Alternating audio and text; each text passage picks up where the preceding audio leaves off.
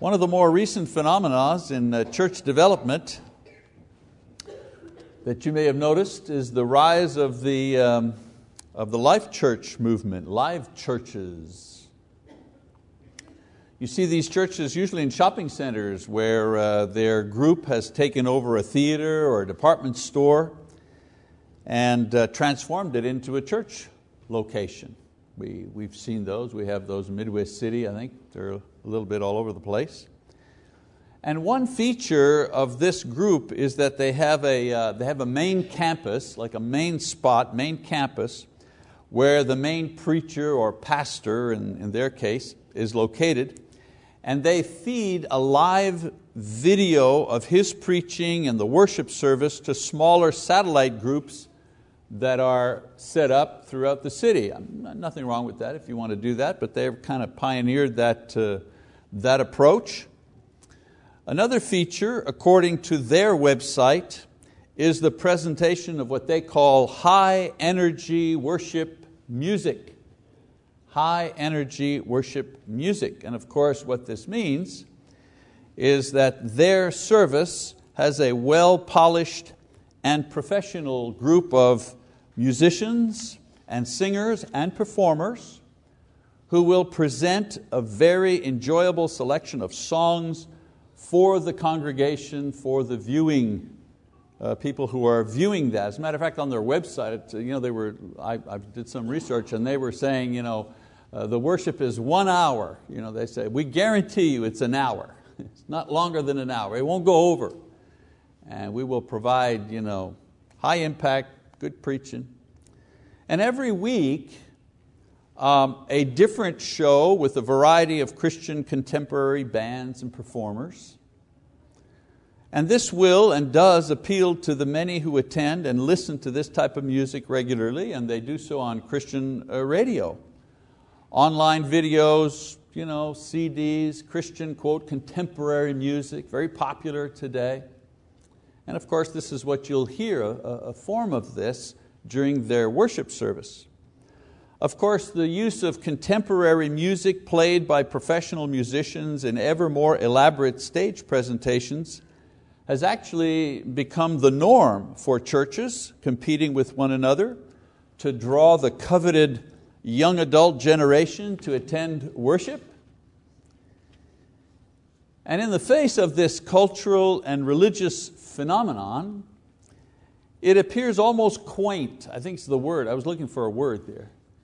It appears almost quaint, even insignificant, that the only ones, it seems, that have not enthusiastically jumped on the bandwagon and completely embraced this new musical reality is us in the churches of Christ, mainline churches of Christ. Some churches of Christ have embraced this form of music during their worship, but the majority of mainline churches of Christ have not. You see, one feature about the Church of Christ that most people recognize immediately is that the fact that we actually don't use instruments of music in our worship. It's something that people know about us. They all say, oh, you say, what church you go to? Church of Christ? Oh, you people don't use instruments, right? You don't use an organ, right? And we go, yeah, that's us. Now it's not that we're against music, and it's not that we think instruments or playing them are bad. We have many gifted musicians in our congregation, singers, musicians. It's just that when we gather as a church to worship God, we don't use any instruments of music at that time. We only sing. And we only use the human voice as our instrument to praise and to honor the Lord in worship. Now, we are unique in the religious world in this, and it may be why many people identify the churches of Christ with the idea of no instruments used in worship. We're probably the only large group that does not. And so this evening I'd like to review the reasons why we are an a cappella, meaning non-instrumental church. If that's what people know about us, we should know why we do this and what happens when we lift our voices to God in praise. And one other thing, you have objectives rather, when you're preaching. One of the objectives with this particular lesson tonight is to hopefully remove that resigned, that feeling of resignation when somebody says to you, oh, you're Church of Christ, yeah, or you're the ones that don't use any instrument, and the response is, yeah, that's us. No. I'd like to eliminate that, yeah, that's us reaction. I'd like a little more positive, yes. Have you ever been to one of our services? Have you ever experienced a cappella, music in worship? I'd like it to be that reaction instead of, yeah, that's us, sorry, I apologize. We don't have to make an apology for this, brothers and sisters. We don't. Now there are reasons why we do everything that we do in our service to God.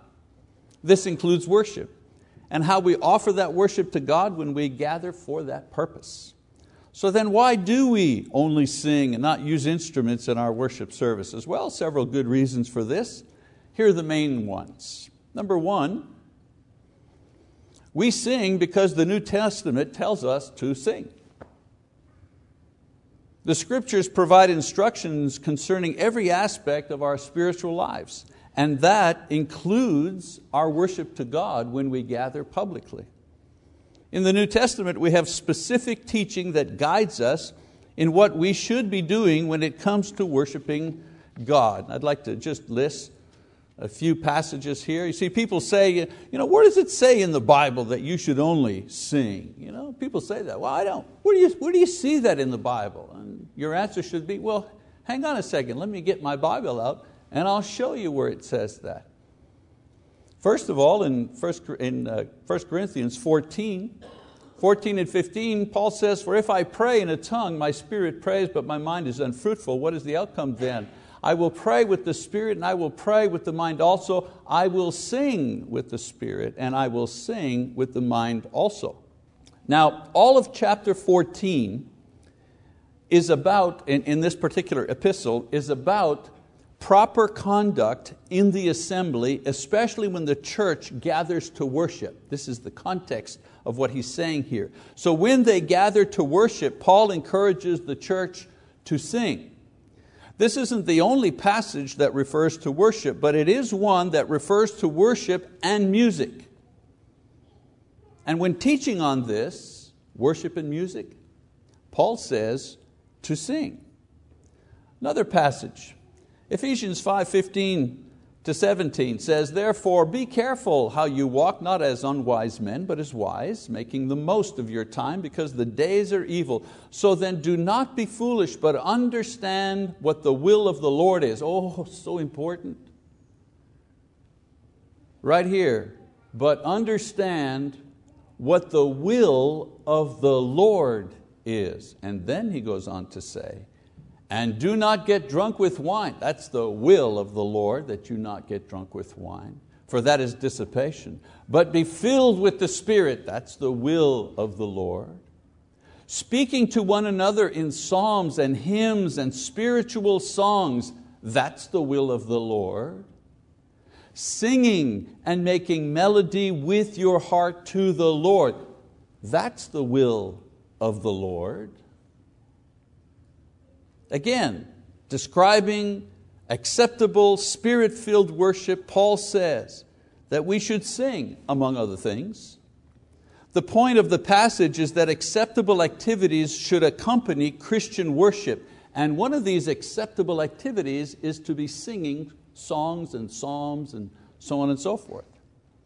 Let's go to another passage of Scripture. Colossians chapter 3, verse 16 says, let the word of Christ richly dwell within you, with all wisdom, teaching and admonishing one another with psalms and hymns and spiritual songs, singing with thankfulness in your hearts to God. Amazing, isn't it? The same instruction given at Corinth and Ephesus was not a coincidence, but rather a pattern for activity, as Paul repeats the very same instructions for the Christians at Colossae. I mean, there were different problems and different contexts for all of these churches. for Paul to write to all of these churches. For example, he wrote to Corinth, for one of the major problems was immorality going on, among other things. When he wrote to Ephesus, what was the problem? Well, they had a unity issue in Ephesus. Colossians, what was the issue? Well, false doctrine, false teaching was creeping into the church. Notice, different topics, different churches, but when it came to talk about public worship, what does he say? The exact same thing for every single church, regardless of the issues they were having at the time. The point being that singing spiritual songs during public worship, this was acceptable before God. Another one, James 5:13, is anyone among you suffering? Then he must pray. Is anyone cheerful? He is also to sing praises. Another New Testament writer, in a different circumstance, gives exactly the same teaching when referring to the offering of praise. What does he say? Sing, he says, sing. Throughout the New Testament, when it comes to this particular subject, the same pattern of instruction emerges. When Christians gather to worship and praise, they only sing. Now right there, that should be enough, those few scriptures. There's more, but those few scriptures should be enough, but there's more. Why do we sing? Well, we sing because the word used in the New Testament means actually to sing. In every case where instruction is given to the church about praise and worship, the word that the apostles used to describe what they should be doing means to sing without the accompaniment of an instrument. The Greek word is psallo. Very interesting. In English we use the term a cappella. If I were to say to you, we're going to an a cappella concert tonight, you would immediately know, well, we're going to see people who are going to sing without instruments. We use the term a cappella. In their day, they used the term psallo. Psallo. Interesting history to this word. Originally, it meant to pluck. You had a stringed instrument, and you would pluck the instrument like you play a guitar. That's what it originally meant. Eventually, the word began to change in its meaning, and it began to refer to the actual song or the psalm that was being played, and not to the playing of it. So it went from the playing of the instrument to the song that was being played by the instrument. By New Testament times, the word meant to sing the song itself without the accompaniment of an instrument. So we see the evolution of words all the time. If someone would say, well, that's awfully strange. No, it's not. We see the evolution of words all the time. If I were to say to you, anybody have a Kleenex? Anybody out there have a Kleenex? Well, you know what I'd be talking about, right? Some paper, a tissue. But Kleenex, is that a Kleenex? No. Kleenex is a brand. Kimberly-Clark, the company, has a brand of tissue called Kleenex. But eventually the word Kleenex went from being the brand of tissue to the tissue itself. And that's not unique to the English or the Greek language. We have the same thing in the French language. When we were in Montreal and when we were filming our program there, the director would be calling to the cameraman. We had 3 cameras, and he would say to cameraman number 1, he'd say in French, he'd say, bring your Kodak and put it over there. Kodak. Well, Kodak, that's the name of the company. If you're of a certain age, you remember that Kodak cameras were like the old style cameras. Huge company, they made film and so on and so forth. In French, the slang word for a camera, those big cameras in studios there that the guys man, they're called Kodaks. They have another name, but they refer to them as Kodaks. The evolution of language. And so the Old Testament period during David and Solomon's reign, 1,000 years before Christ, temple worship was accompanied by musicians and parades and mixed choirs. For this reason, many psalms speak of an accompaniment by instruments. And a lot of times people today, they defend their use of instruments in worship, and they point immediately to David and some of the notes, the linear notes before Psalms, to be played by the accompaniment of certain instrument. And they say, look at this, David, the writer of the Psalms, they played instruments. But saying that and arguing that is forgetting the idea of the evolution of words. By the time of the Babylonian captivity, which was about 600 BC, when synagogues were established, musical instruments in Jewish worship began to be eliminated altogether. The reason was the Jews considered them too paganistic to be used. The pagans used instruments of worship, and so there were no instruments of worship in the synagogue. By New Testament time, the Jews no longer used instruments in the temple, and as the church was founded, the apostles taught the early disciples to use only the voice in their worship services. Now you may be wondering, why explain all this history? Well, here's why. This is the reason that the apostles used a word that meant specifically to sing without instruments. They were doing it on purpose. It's not a fluke that we got here. It's not a tradition that we got here. The apostles selected a word that meant specifically to sing without the use of instruments. That's why appeals to what David did in the Old Testament to justify what we do now are not valid. It's not good Bible study. I mean, if we did this, we could also offer animal sacrifice. We could impose circumcision. I mean, if they did it in the Old Testament, we can bring it forward. Why not animal sacrifice, right? Well, we don't do that because we know that it's the New Testament that guides us, not the Old Testament. So when determining what we should do or what we should not do as Christians, here's a good kind of basic rule to follow. When the New Testament specifically tells us by a command or by giving us some sort of example or by providing a set of guidelines, then we should just do the thing that it tells us.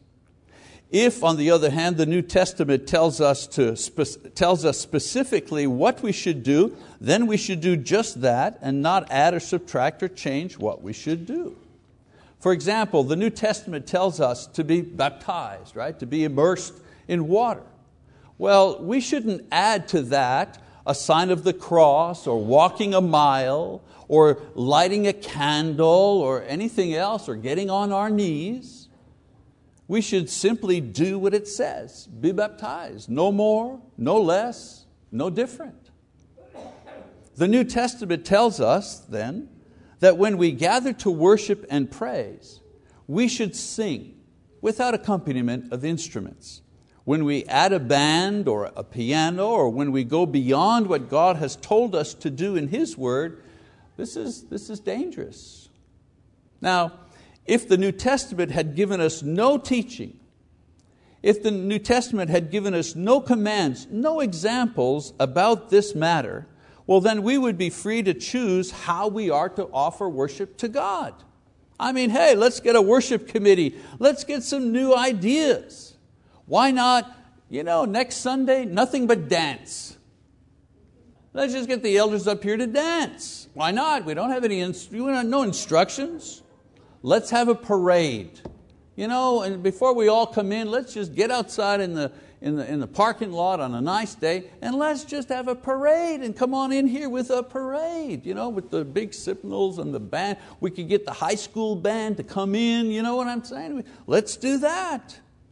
I mean, so long as it doesn't violate some other part of Scripture, let's just do it. Hey, why not? Let's have a worship service, nothing but hand clapping and feet stomping. I mean, we're doing it unto the Lord. We're not trying to be disrespectful. We're going to clap unto the Lord. We're going to stomp our feet unto the Lord. Well, that, believe it or not, would be okay if we had no instructions. If we haven't been taught what to do. But we have been taught what to do. And when we've been taught what to do, we just should do that. Nothing more, nothing less, nothing different.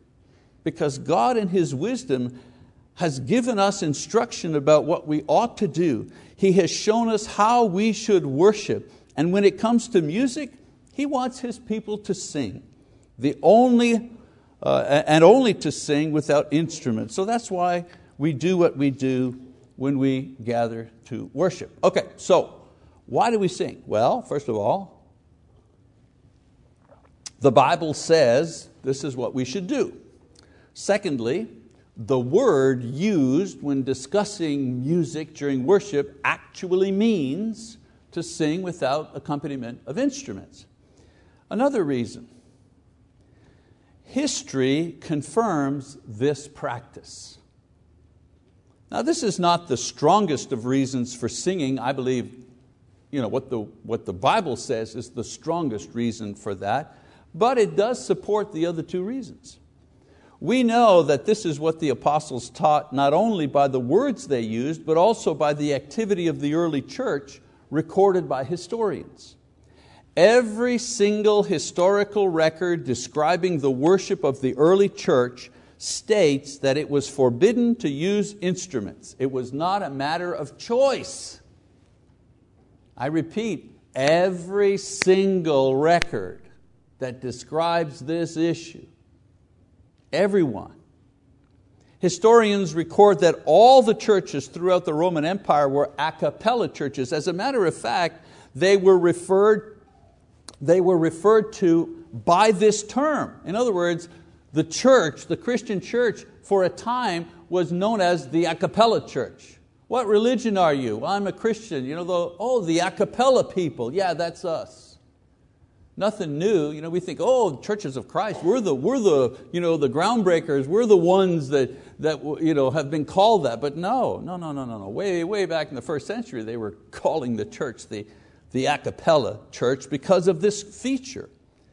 For 7 centuries, excuse me, there were no instruments of music in Christian worship.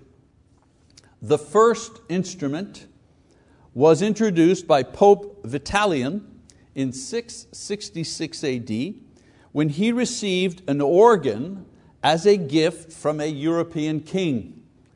And so in order to put that organ and that gift to good use, he offered it to a church, and thus began the use of music instruments. There were other scattered attempts and so on and so forth, but this was historically the beginning of the tide turning as far as instrument in worship is concerned. But until that time, the church only sang in worship because that's what they had been taught by the apostles through command and example in God's word. As a matter of fact, during the Protestant Reformation, the Reformation churches, the early Protestant churches threw out organs, threw out instruments. Why? Because they knew what the Bible said. That's why. They actually knew what it said. And they removed not only the statues and the pictures and the holy water and the confessionals, and they got rid of all that stuff, they also got rid of the instruments. Calvinists, there were 10,000 Calvinistic churches in Europe several hundred years ago. Not one of them had an instrument in their building. So as Christians, we don't just do things because other people do them or because it's fun or convenient or popular or progressive. We do what we do because we follow the teachings of Christ and His apostles and God's word. I'm not saying that like as a holier than thou, we're better than you. Yeah. No. We're saying to others, you know what? You have eyes, you can read. Just read the book. Ask yourself the question, what does the book say to do in this case? You'll see, you'll come to that conclusion. We're not holier than thou, but we do know how to read. And we're committed to obeying what we read. This type of obedience, this is not legalism. It's a demonstration that we love God and we want to obey Him.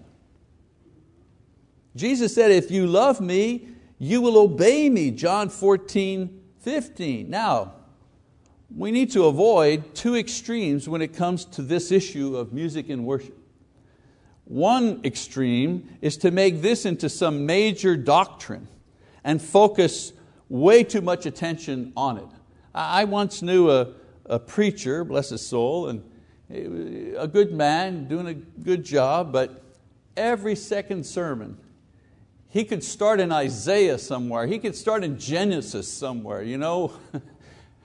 and sooner or later, the conclusion of his sermon that started in Genesis was that we ought not to use instruments in worship. That gets old after a while. This is not a major Christian doctrine. A major Christian doctrine is Jesus is the divine Son of God. That's a major Christian doctrine. We are saved through a process of faith and not works. That's a major doctrine. The Bible is the inspired word of God. That's a major doctrine. That we should use instruments, we should not use instruments during worship, that's a doctrine. It's an important doctrine, but it doesn't have the weight of the doctrine that said Jesus is the Son of God. So some people make this thing way bigger than it needs to be. Of course, the opposite thing is to ignore it because it's a minor issue. That's not important. We're all going to heaven anyways, who cares? Well, I care. I care because I want to do what God wants me to do. In every area, important areas, like I confess that I do believe that Jesus is the Son of God, important areas like that, and other areas where perhaps there's less information, less focus in the New Testament, but the information is there. I also want to worship Jesus in the way that pleases Him. I want to do that too. So we need to try to be obedient in all matters, and small, because all of these things are important since they demonstrate our willingness to obey our Lord Jesus Christ. If we are faithful in little things, like how we ought to offer public praise, then maybe He'll trust us with the big things, like reigning with Him in heaven, like seeking the lost. Those are the big things. So it's not enough just to understand how we should properly worship God. We should also know what happens when we offer our songs in worship. What happens exactly? We sang some terrific songs there before I got up to preach. What's going on there when we're doing that? Well, a couple of things. First of all, we succeed in praising God effectively. Effectively. In Psalm 47, David says, sing praises to God, sing praises. Sing praises to our King, sing praises. For God is the King of all the earth, sing praises with a skillful song. Singing psalms and spiritual songs is a way of expressing our reaction to the blessings and the power of God. It's our natural spiritual reaction. Let me explain. What's the natural reaction you get if you look straight up, on a hot 90-degree day in Oklahoma, no clouds in the sky, big old sun? What's the natural reaction if you look straight up into the sun? You'll go, whoa, you'll cover your eyes, you'll shade your eyes. It's the natural reaction. You can't look straight into the sun and not cover your eyes.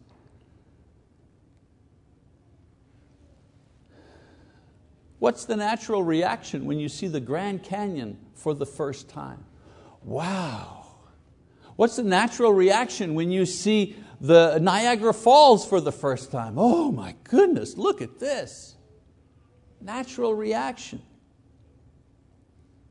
Well, praise and song is our natural reaction, our natural response when we are made aware of God's majesty and power and wisdom and mercy. It's the reaction that is the most biblically acceptable as a way of expressing praise to God. I see how great God is. I recognize His mercy and His love, the awesome power that He has, and I've just got to do something. I can't sit still. What do? I offer a song in praise, spiritual song. That's the reaction. That's the natural God-given reaction. The word for worship in the Greek means to send a kiss or to kiss forward. Singing spiritual hymns and songs is our way of sending a kiss to God and making sure that it's accepted. So when we sing in worship, we demonstrate the natural response to our understanding of God. Also, when we sing in worship, we offer spiritual thanksgiving. In Ephesians chapter 5, Paul writes, "And do not get drunk with wine." I read this before, but it fits right here as well.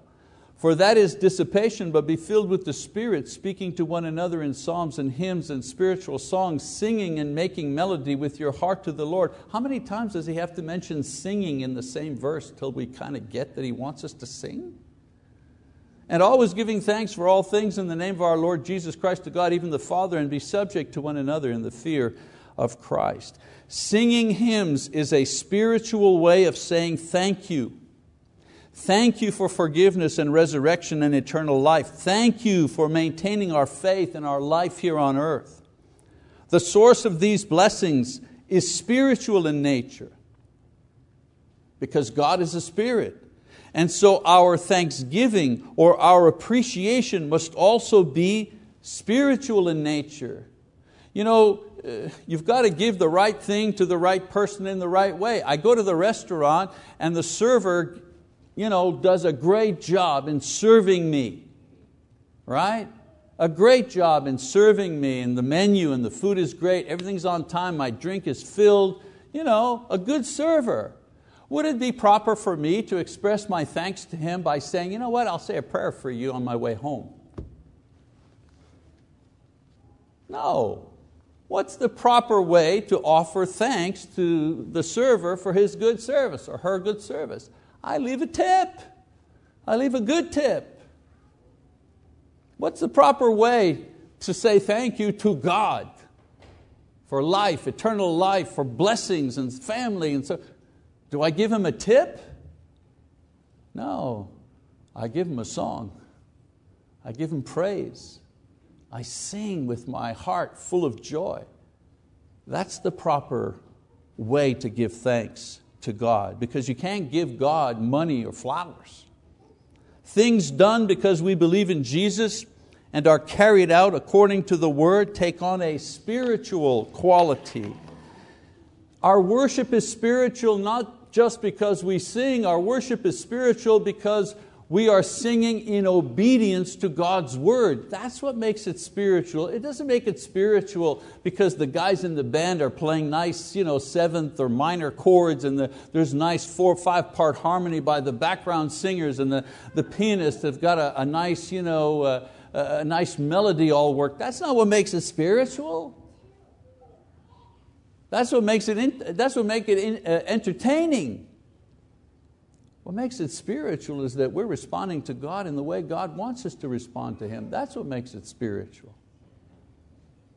To pollute this expression with instruments makes the entire experience less spiritual. I'm not saying less sincere. I don't question anybody's sincerity in their desire to worship God. But I do think it's less spiritual because it's not following God's will. And then when we sing, we also encourage each other, don't we? A little bit of a passage here in the book of Acts. It says here, Paul is in a missionary journey. It says, but when her masters saw that their hope of profit was God, this was a young woman who was prophesying, making money for people, and was interfering with the work of Paul. It says, they seized Paul and Silas and dragged them into the marketplace before the authorities. Well, Paul had cast the spirit out of this young woman, thereby eliminating the profit potential that she was making for her masters. And so this is what got them into trouble.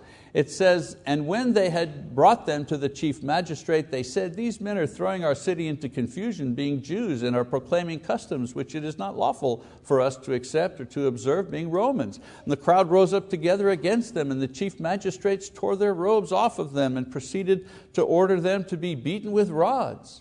When they had struck them with many blows, they threw them into prison, commanding the jailer to guard them securely. And he, having received such a command, threw them into the inner prison and fastened their feet in the stocks. One more here. But about midnight, Paul and Silas were praying and singing hymns of praise to God, and the prisoners were listening to them. And suddenly there came a great earthquake, so that the foundations of the prison house were shaken. And immediately all the doors were opened, and everyone's chain was unfastened. So Paul and Silas are in prison. They have no rights, they have no money, they have no lawyer, they have no way out. But in the midst of all of this, they lift up their voices in song to God, praising, thanking Him, and making my point here, encouraging each other. Encouraging each other. And we know the rest of this story, the earthquake, the prison doors open, he converts the jailer, and so on and so forth. But as far as my point is concerned about encouragement, nothing lifts up a sad heart better than to sing praises to the Lord. I can remember Lisa and I many times, 4 little kids, on the mission field sometimes, we were just tired. We were just tired and a bit discouraged and a bit lonely and so on and so forth. And we used to, when that would happen, we'd pull out our songbooks and we'd start singing. Let's try this one. Half the time we were laughing because our singing was so bad, because we were trying to harmonize and we couldn't do it, got the giggles. But that was okay. We were exhorting each other. We were encouraging each other. How? With song. I wasn't saying to her, come on, Lise, pick it up, girl. You're going to be okay. Everything's going to be fine. Don't worry about it. No. We just opened the songbook and started singing. Are we not all prisoners of this world and its many frustrations and temptations and discouragements? When we sing together like Paul and Silas, the walls of our tension, the walls of our fear, the prison of our anger and hurt, all of these come tumbling down. When our hearts and our mouths are filled with songs of praise and thanksgiving, there's no reason for arguing or hatred. It's very hard for me to hate my sister if I'm singing with her praises to God. Very, very difficult. When I hear my voice and your voice mingle in song, I not only know that we are united intellectually, but I can feel our unity. I can feel the sense of purpose that we have together. I am encouraged because you, like me, we're singing the same song to the same God for the same purpose. Families who are experiencing problems should spend more time singing praises to God together. It would do them some good. It would do them a lot of good. So I hope I've answered the question, why are we an a cappella church? Well, we sing without instruments because this is what the Bible instructs us to do in public worship to God. The apostles taught this, the early church did this, and we simply follow their teaching and example. In addition to this, we sing in order to praise God effectively, to thank Him in a spiritual way because He is a spiritual being, and also to encourage one another in the faith. Now this lesson will make a difference in your spiritual life only if you realize and accept that what we do here is not just a Church of Christ thing. A cappella music in worship is not a Church of Christ thing. It's a Bible thing. It's a God's Word thing. Therefore, when we sing and when we lead others, we should do so with as much effort and care and expertise as we can. If that is so, then song leaders need to choose carefully and prayerfully the songs that will be offered to God. Sermons, they're not prepared at the last minute. You don't see Marty sitting in the pew figuring out his sermon 10 minutes before he gets up here to speak. And I don't do that, and I know for a fact that Mike Coghill doesn't do that. Well, I don't think song leaders should be up here 2 minutes before worship either, figuring out what they're going to sing. And I understand, I get it. Sometimes you've been asked at the last minute. I get that, I understand that. But you know what I'm saying. If you know that this is what you're going to do, you're going to be leading God's people in worship, that's not something that should be relegated to the last 3 minutes before you actually get up and lead the song. Very important. And not only the song leader, But the assembly needs to be focused on their singing. You know what? Everybody should be singing. Everybody. Oh, I don't have a good voice. So what? This isn't American Idol. You think by not singing you're going to hide from God the fact that you can't sing? As a matter of fact, for those who cannot sing, I think it's an even more blessed thing that you open your mouth and sing anyways. Because the people with the good voices, man, they want to harmonize. Woo-hoo, hear that? Okay, now I'll sing the next line as bass. Okay, next line I'm going to sing it as the alto. Now I'm going to sing bass and alto at the same time. But you know what I'm saying. Worshiping God is not based on having a good voice. It's based on faith. It's based on the fact that we recognize that we've been blessed. When we refuse to sing or ignore the song service part of the worship, then we are refusing to praise God. We're refusing to thank Him. And we're not participating in the building up of the body. Boy, how edified am I if I'm singing my heart out, Christians of souls, Christians arise, and so on. Soldiers of Christ, that's it, soldiers of Christ arise, and the two people next to me, nothing. Well, I'm edified. I really feel we're in this thing together. I want to turn around and say, okay, what team are you on? Who are you rooting for? Fads and interest in various types of music, they come and go. 40 years ago, the Beatles introduced Eastern Indian music. Remember Ravi Shankar? Oh boy, it was all the thrill to the United States. And it was a rage for a while. And then it disappeared. This may be the decade for popular Christian music, and that's good. It's a form of salt and light in a very dark world, but its time will one day pass, and it'll recede to the marginal place it has occupied for so long, just like other forms of contemporary music, and something newer will come along to take its place. If we, however, carefully follow God's word, our worship may not always be in style, but it will always be acceptable. And if this be so, then our prayers will be heard, and we will come away from worship services spiritually satisfied and lifted up, no matter what generation we live in, no matter what's going on in the world.